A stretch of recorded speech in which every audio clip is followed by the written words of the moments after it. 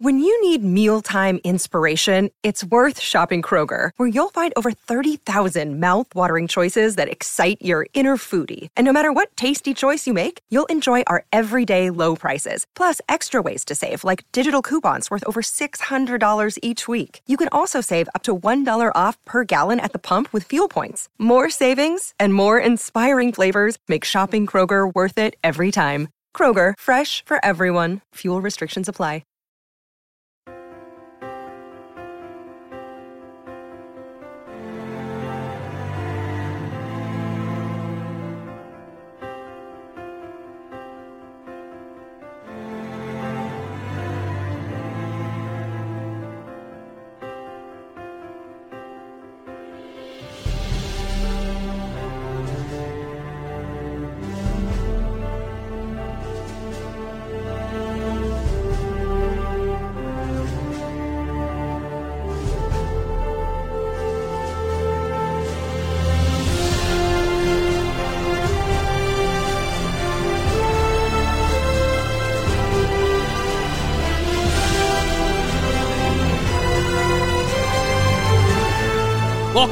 Welcome to Bleeding Blue, a show about the history of the New York Football Giants. My name is Justin Pennick, alongside one of my best friends in the world, Nicky Snacks.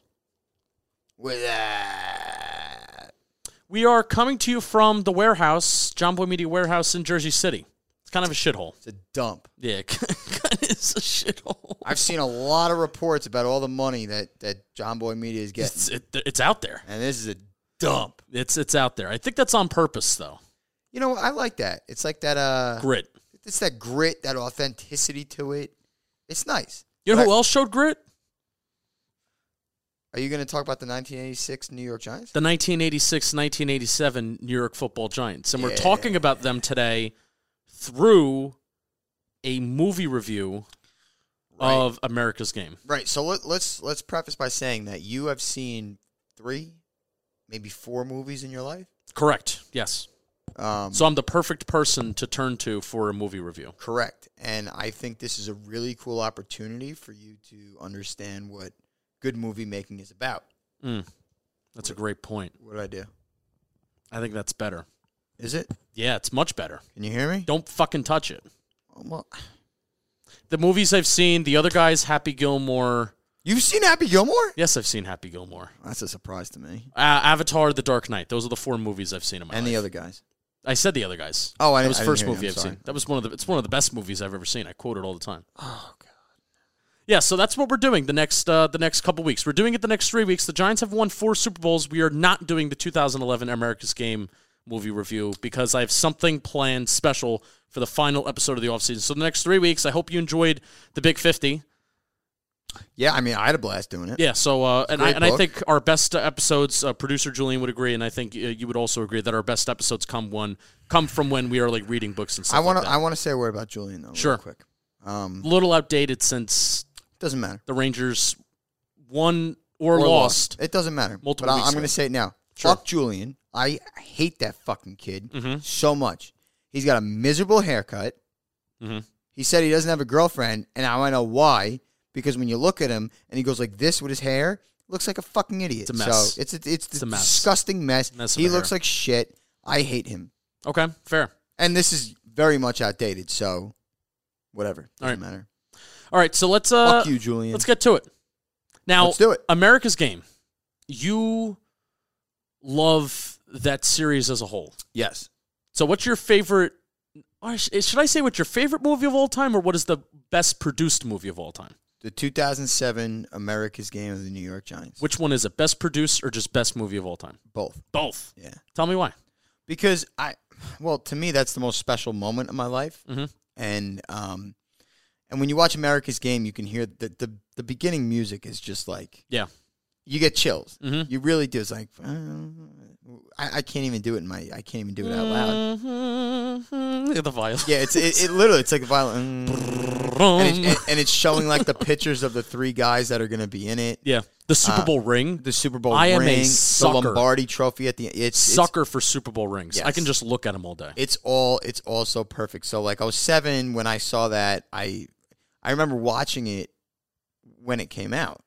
Yeah. Okay. And I have all the DVDs, which are obsolete nowadays. Like, they don't even matter. We could just go on YouTube and watch it if we want. But that 07 one was just so unbelievable to me. And I watched 07 and 11 before I ever watched 86 and 90. Right. And then when I saw 86 and 90, I'm like, wow, this is, like, to this day, it's still an unbelievable production. Yeah. And this 86, 87 team was the first of the, what do you call it? Well, it's the first It's time not a trilogy. It's a... the first time that the Giants won a Super Bowl. Yeah, but there's a better way to put it. There's a better way to put it. But we're not going to do that. But the opening scene is that music. Yes. And then you basically, it's the parallel of the Giants when they won their last championship like 30 years prior. Right. Before the Super Bowl. Before their last championship. And then when the Giants won their first Super Bowl. Yes. So it's showing the dichotomy of those two shots of, celebrating those wins. And then especially going into Bill Parcells of what he was doing like 30 years prior and where he was and stuff like that. It gave me chills right from the start. Yeah, and it's so funny. And I love how they start off on, they always start off on a bad note. Have you noticed that? Yes. Always. So it was like, what was it, 84, 85 when Parcells started, what's his name? Scott Brunner? Or even before that, they showed the Miracle in the Meadowlands. 1970, which my only comment of that is same play-by-play guy on the radio for the Eagles, still there today. I didn't know that. Yeah. That's crazy. Touchdown Eagle. Like he sounded old in 1978. Yeah. Well, hopefully his... I like his voice. No, I don't. Okay, fair. He's from Philly, so... I'm also a known Eagles fan, so... I know you are, and I don't forgive you for it. Yeah. But it's very... Yes, but that was a long time before they started, the Parcells era and everything. Right. And they start off with Scott Brunner, and Parcells said... He stars Scott Brunner before Phil Simms. And Phil Simms, he was a high draft pick. He was the guy to be the next franchise quarterback, and Parcells even admits it. He goes, that was a colossal mistake. Starting him over Simms. And they went 3-14. Right? I think that was the record. They played 17. It was bad. It was a lot. It was bad football. They didn't play 17 games. No, what was it for 3-11? Maybe it was bad football. Yes, and 3-11 sounds better. I don't have it off the top of my head, but yeah, we actually talked about it in the Big 50.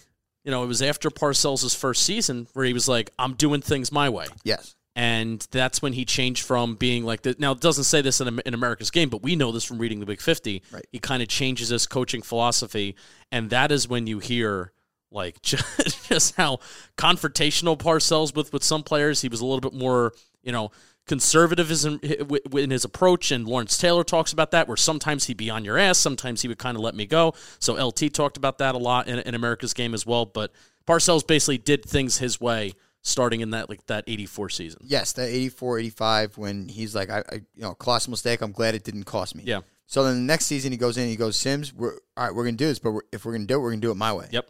And that's exactly what happened. And we talked about this in the Big 50 and how we, the way Parcells transformed as a coach, from player's coach to hard nose. Yeah.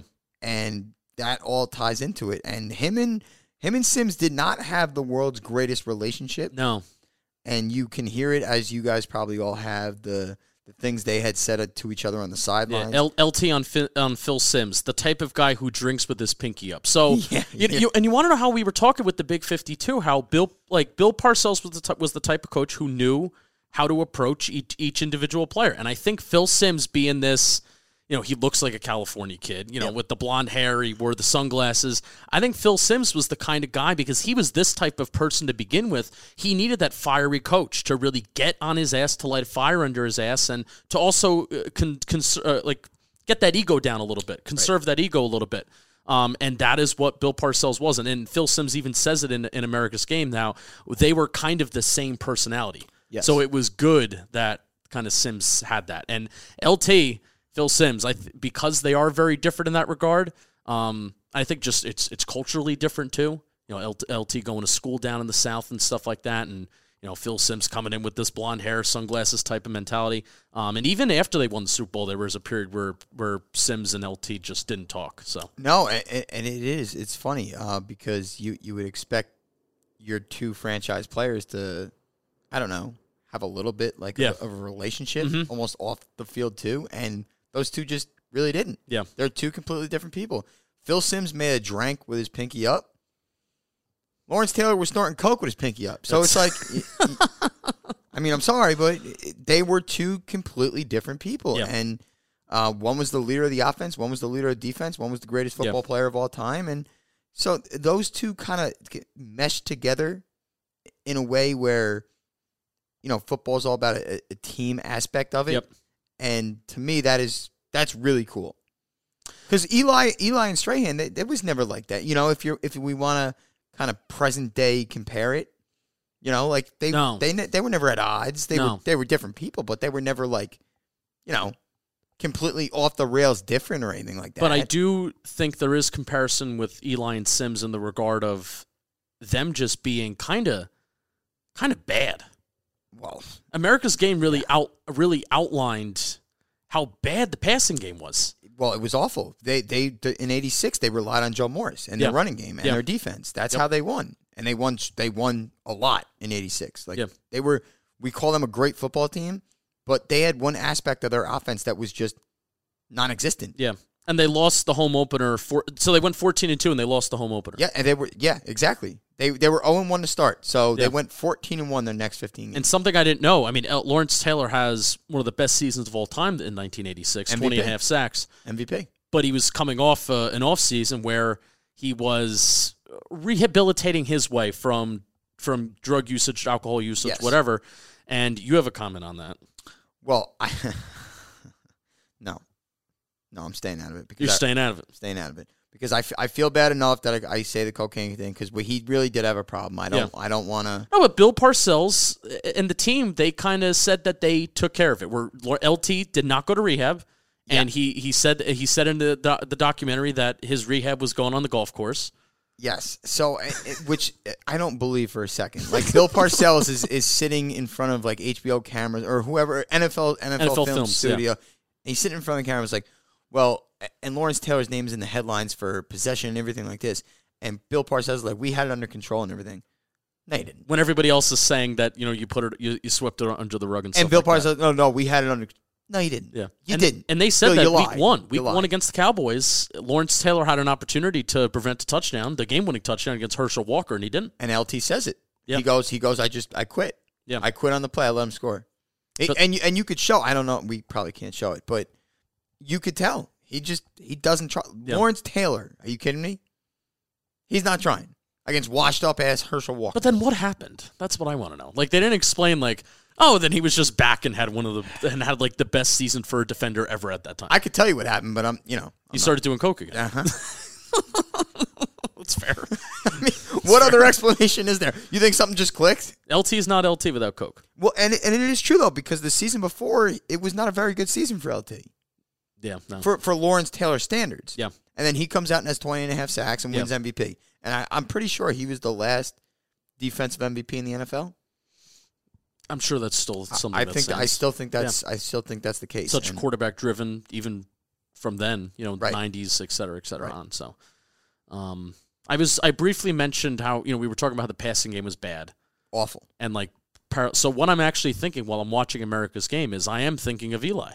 And I am thinking of how similar, at least 07, because, hey, 07, that regime. I was going to say, you can't say 11. That regime didn't win a Super Bowl yet. 1986, they didn't win a Super Bowl yet. Right. And, they're having success in the playoffs. 1985, they made the playoffs, faced the 15-1 Chicago Bears. Hey, they felt like they could have won that game. And Joe Morris, in the Joe Morris interview, actually told us that game gave them fuel. Yes. Like Joe Morris, that next day after they lost to the Bears, he was back in the gym and guys were really motivated to get better. So they talked about that game.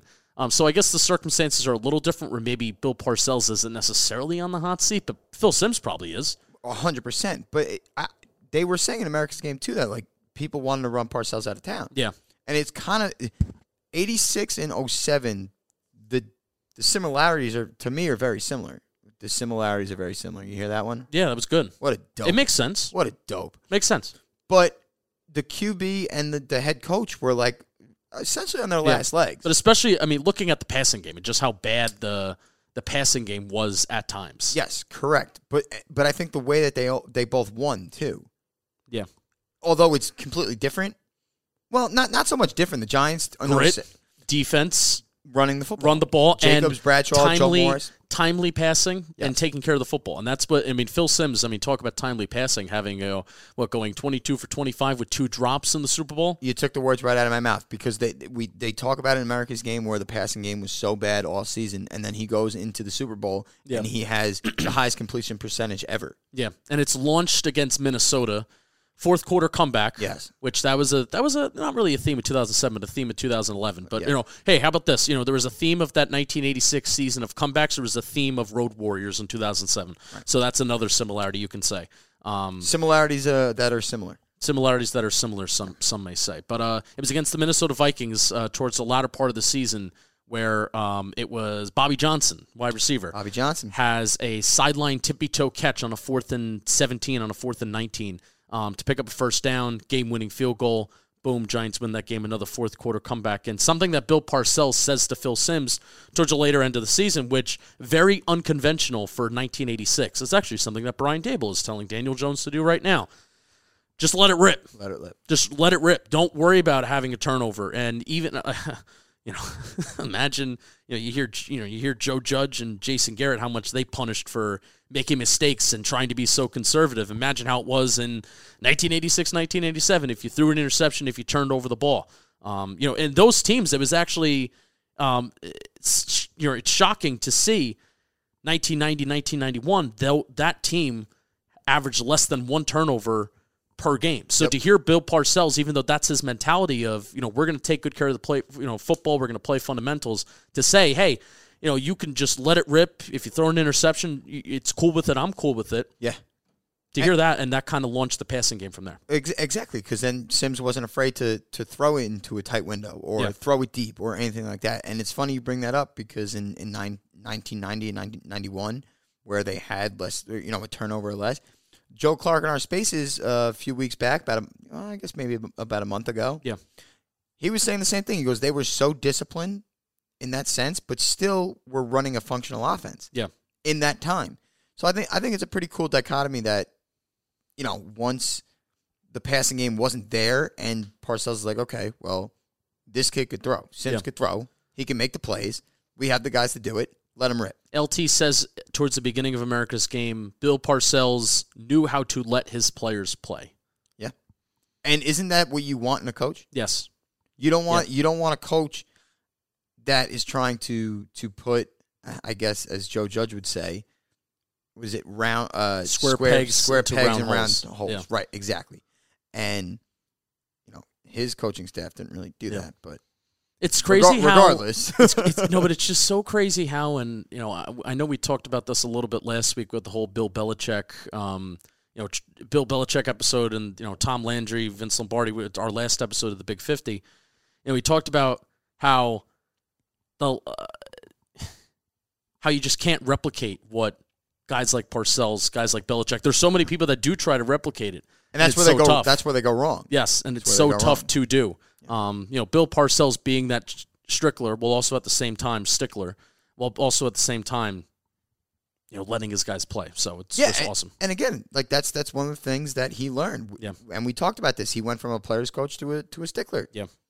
So, but he definitely had a mixture of both towards the end. He had to have, because those players. Yeah. Well, maybe the 80s and 90s were a little bit different, but still. I want an entire documentary on Bill Parcells, Phil Simms interactions, because that's basically what America's game was. Just them fucking screaming at each other. Yeah. LT was like the greatest football player ever, was almost like an afterthought. An afterthought, yeah. And one of my favorites was Bill Parcells is yelling at Phil Simms 10 yards before he gets to the sideline. Yeah. And he's like, shut the fuck up. You fucking I'll fucking coach. You fucking play. And Simms is like, I didn't say anything. Yeah. Sit the fuck down, Simms. Yeah.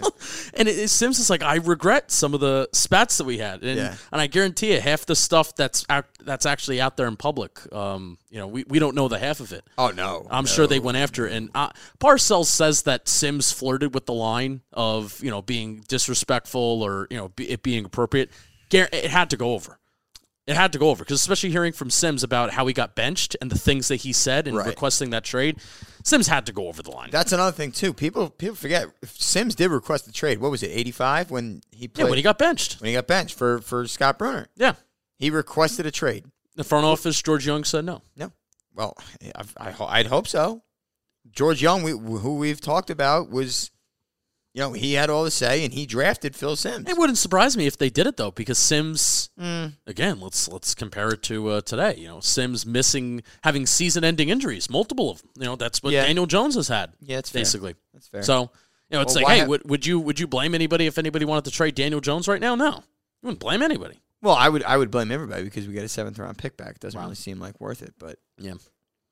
Anyway, I always thought that was crazy though, because now you see Phil Sims now, he's like that soft spoken, like even in America's game, he's like that soft spoken guy. He's gonna go out and request a trade. Yeah, well, I like that about Sims. He's got that quiet intensity. Yeah. Some other stories, Bill Parcells starting dumping out garbage on the defense after allowing 17 unanswered points against the bad Packers team the last game of the regular season. They needed to win that game to get home field advantage. Yeah. So the defense towards the latter end of the second half allows 17 unanswered points. So when they get back into the locker room, there was a few getting back to the locker room funny stories from America's game. Yeah. Bill Parcells goes to the offense, says, I think we need to score 45 to win this game because this defense is just on points left and right. They scored 55 points. And then he goes to the defense, takes a garbage can that's just full of fucking garbage, starts dumping it on him. You guys belong here with the rest of this shit. And then he left. Yeah. And then they didn't allow another point in the second half. Another point. It's almost like it's like the Remember. Well, you haven't seen Remember the Titans, but no, I have. Oh, you have. That's the fifth movie I've seen in my life. When he goes, I don't want them to gain another yard. Mm-hmm. They don't gain another yard. Yep. And Bill Parcells is dumping shit. Doesn't say anything else in halftime. Walks in the coach's room, and they don't give him another point. Nope. Some coaches are built different. Then Harry Carson dumped Gatorade on Bill Parcells after the game. That's right. Yes, and now we could talk about the origins of the Gatorade dump. Yep. That's where it comes from. Boom. Club 13 was also another funny story. Mm-hmm. Joe Morris talked about this, that one of the toughest games, and the run that he is most proud of, Joe Morris, came in that game where during the regular season game, the 49ers-Giants, when they played, they only had 13 rushing yards. And that's when Bill Parcells nicknamed the offensive lineman that they were facing the 49ers during the wild card round, the first round of that 86 playoffs. And he's like, all right, Club 13. And then they kicked ass. Then they wound up kicking the 49ers' ass 49-3. To me, like all these things that we hear in America's game, and especially like other things that we've heard, he's got to be up there for greatest motivator ever. And again, it depends. He altered it from who needed it. Well, exactly. But and it's a personal touch. Like he's offending people. And it's like offending the profession that they're doing. Yeah. And questioning, like, what do you do? Yeah. And then he's just stepping back and then letting him do it. Yeah, I will say, as a lineman, responded. As a lineman, I would shut down if a coach like came up to me like personally. But if they attack the group, which I think as an offensive lineman, attacking the group, like having that mentality of like these are my guys, and you attack us. Different story. Well, fuck you. I'm gonna fucking show you. Right. So that is a much different story, and that's what he did with the old lineman, and they he did it with killed a good 49er team. Yes, they did. A very good 49er team. And he did that with a group of people. But what always cracks me up, because I've always thought, my father said this too, that he was just a master motivator. Like, he not only just a good football coach, X's and O's and everything, defensively, offensively, everything. Like he was a great football coach. But the way he was able to motivate his players was on another level. Yeah. And when I look at Phil Sims, who you look at and you're like, okay, this guy's a pussy. I'm sorry. Mm-hmm. You look at him, you're like, okay, this guy's a pussy. And he talks shit, and he, hasn't backed it up yet in his NFL career. Exactly. And then you got Bill Parcells, who, again, we're saying is this master motivator, gets under his skin, and Sims goes out and does what he does the rest of the year. So, unbelievable. NFC Championship game. They focused a lot of time in the playoffs in the in America's game. I mean, there's also they talked about Mark Bavaro breaking his jaw against the Saints, which we've talked about that before. I made a breakdown video on that. Obviously, they talked about Bavaro carrying Ronnie Lott the second play of the second half of the regular season game against the 49ers, but they spend a lot of time in the playoffs, and a lot of fun stories come out of that. So, a quote that comes before the NFC Championship game, that they're playing Washington, they're playing the Redskins. I'm scared of spiders, snakes, and the IRS before the NFC Championship game, because Bill Parcells was asked, you mentioned that he predicted that he would see the Redskins again in the playoffs. He predicted that. So they asked him, are you scared of the Redskins? I'm scared of spiders, snakes, and the IRS. The IRS part always makes me laugh. He also, did you hear that more than the way that he talks now, he had such like this Jersey thick. Yes, very much so. It's almost like a lisp in a sense, but and he always chews gum too. Always chews gum. Yes. Chews gum. Yes. But he's got that northern Jersey accent, and people always go so thick. It's very thick, and people mistake it for a New York accent. No, it's different. When people say me, I don't have a New York. Do I have a New York accent? No, it's Jersey. Thank you. Because people don't know the difference. People aren't intelligent enough. Because people are fucking idiots. Yeah. Like Julian. So, but when you hear him talk, you can easily hear it, especially if you're from where we're from. Yes. You know, like if you hear him from afar, oh, God, he's definitely from the Northeast. Mm-hmm. Yeah, but where? But where we're from, you know exactly what that accent is. That's right. Thank you, Bill. So ironic that a coach who dumped garbage on his team, now that they won the NFC Championship game, there is just garbage being dumped on them by Giant Stadium. Yes. Not in a bad way. Not in a bad way. It's just it's just throwing shit. Well, I think because of how windy it was that game too. And there's a great video of that, like Parcells in the puffy jacket, and you see it. His headphones on, and the wind's just circulating. All the garbage is everywhere. He makes the decision to field.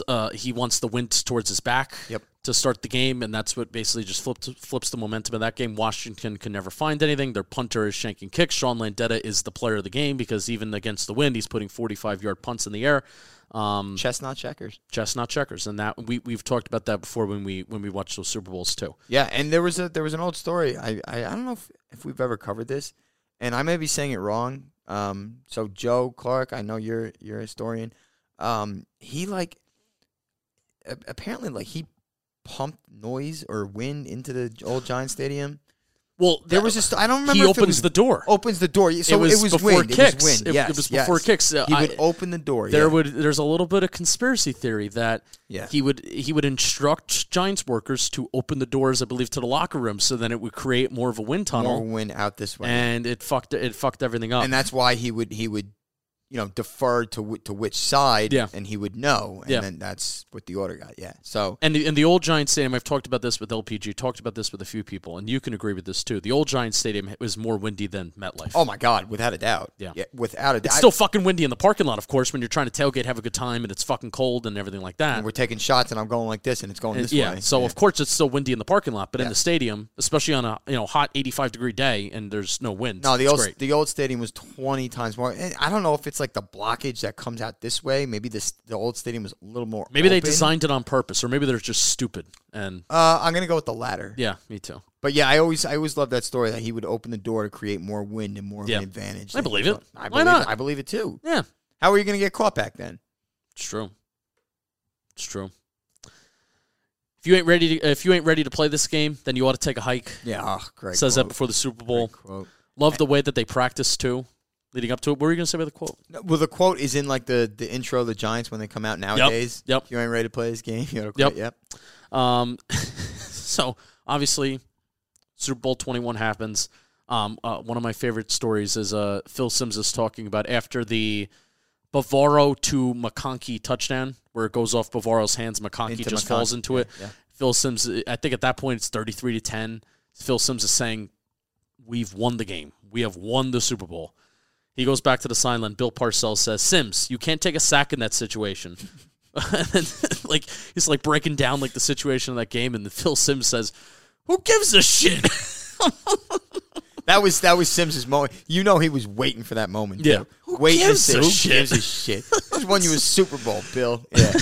Yeah. And I love how, despite, Bill Parcells, Phil Simms having their very peculiar relationship throughout the years, they're finally up there. Parcells has the Super Bowl championship, and Parcells says the great Phil Simms. That's how you have to acknowledge him. Yeah. The great Phil Simms. It's very cool too because throughout the whole movie, which you guys watch, and that whole season, for Phil Simms, that's a difficult thing, and he overcame it. He worked hard, which again, you look at him, you wouldn't. If I looked at him today, he was the Giants quarterback today, I would not think that he can get through like a Tom Coughlin. Yeah, no. If I'm I'm trying to and he did, and Parcells never had the greatest things to say to him on the sideline, or even benching him for Scott Bruner, and to say the great Phil Simms is, I think it's pretty damn cool. Yeah. So basically, by the end of it, one of the themes that I'm feeling is just like teamwork. Yes, it's kind of cliche, but I'm like, this is just a team, and the shit that they all went through, and 30 years of losing. I'm sure they feel it. I'm really sure that they feel it. The organization felt it. So Bill Parcells says this: winning a championship will put you together forever. It's like a blood transfer. You get their blood, and they've got your blood. When you think about that time, you can't think of it without those people. It's unbelievable. It's such a great quote. Yeah. And really even though you only talked to 3 people through America's Game, like I felt it. You feel it. And it's also cool that we, did Joe Morris interview. And when we talked to him at the diner, he was saying all about the guys, how he's still close with all of them and everything. Mm-hmm. So Bill Parcells, when he says that, he's right. Yeah. Like, that shit lasts a lifetime. Yeah. You want a title like that, especially in the way they did it and in the season they had, and, from the shittiness that they had a couple years prior, like building up to it. It's truly remarkable. It really is. All right. Anything else? I would like to get that feeling again. I would like that too. It would be nice. Now, here's the thing. There's nothing like the first time. No, and that's what, LT said that this is always going to be the most special team that he played with. 07. I think if you were to even ask Eli, even though Eli wasn't as prominent, that's I think that's that team is closer. Like the 2017, the linemen, that team is closer than what they were in 2011. I think so. I definitely think so. I think maybe Eli and Victor Cruz seem very close, but that's one thing, Yeah. But you got your clicks in the 07 too. You got Bradshaw and Jacobs that are still like best of friends. The 5 linemen are still all close. Yeah. You got Tuck, OC, Strahan. They're all. It's something special. It really is. So I think, and there's nothing like the first time, even like for us, because we already have our 2 that we've seen. Yeah, and the third, it'll be cool. Yeah, it'll be cool, but. Three's a crowd. Three's a company. Nothing will top the first time. Thank you so much for watching. The next week is the 4th of July. Yeah, we're off. So we're off. So enjoy your 4th of July. We will see you in 2 weeks where we are talking about 1990, 1991. That's America's right. Game. And I like that one better. But okay, fair. Just saying. Fair. All right, we will see you then. Keep on bleeding blue and snacks. Fuck Tiki Bug.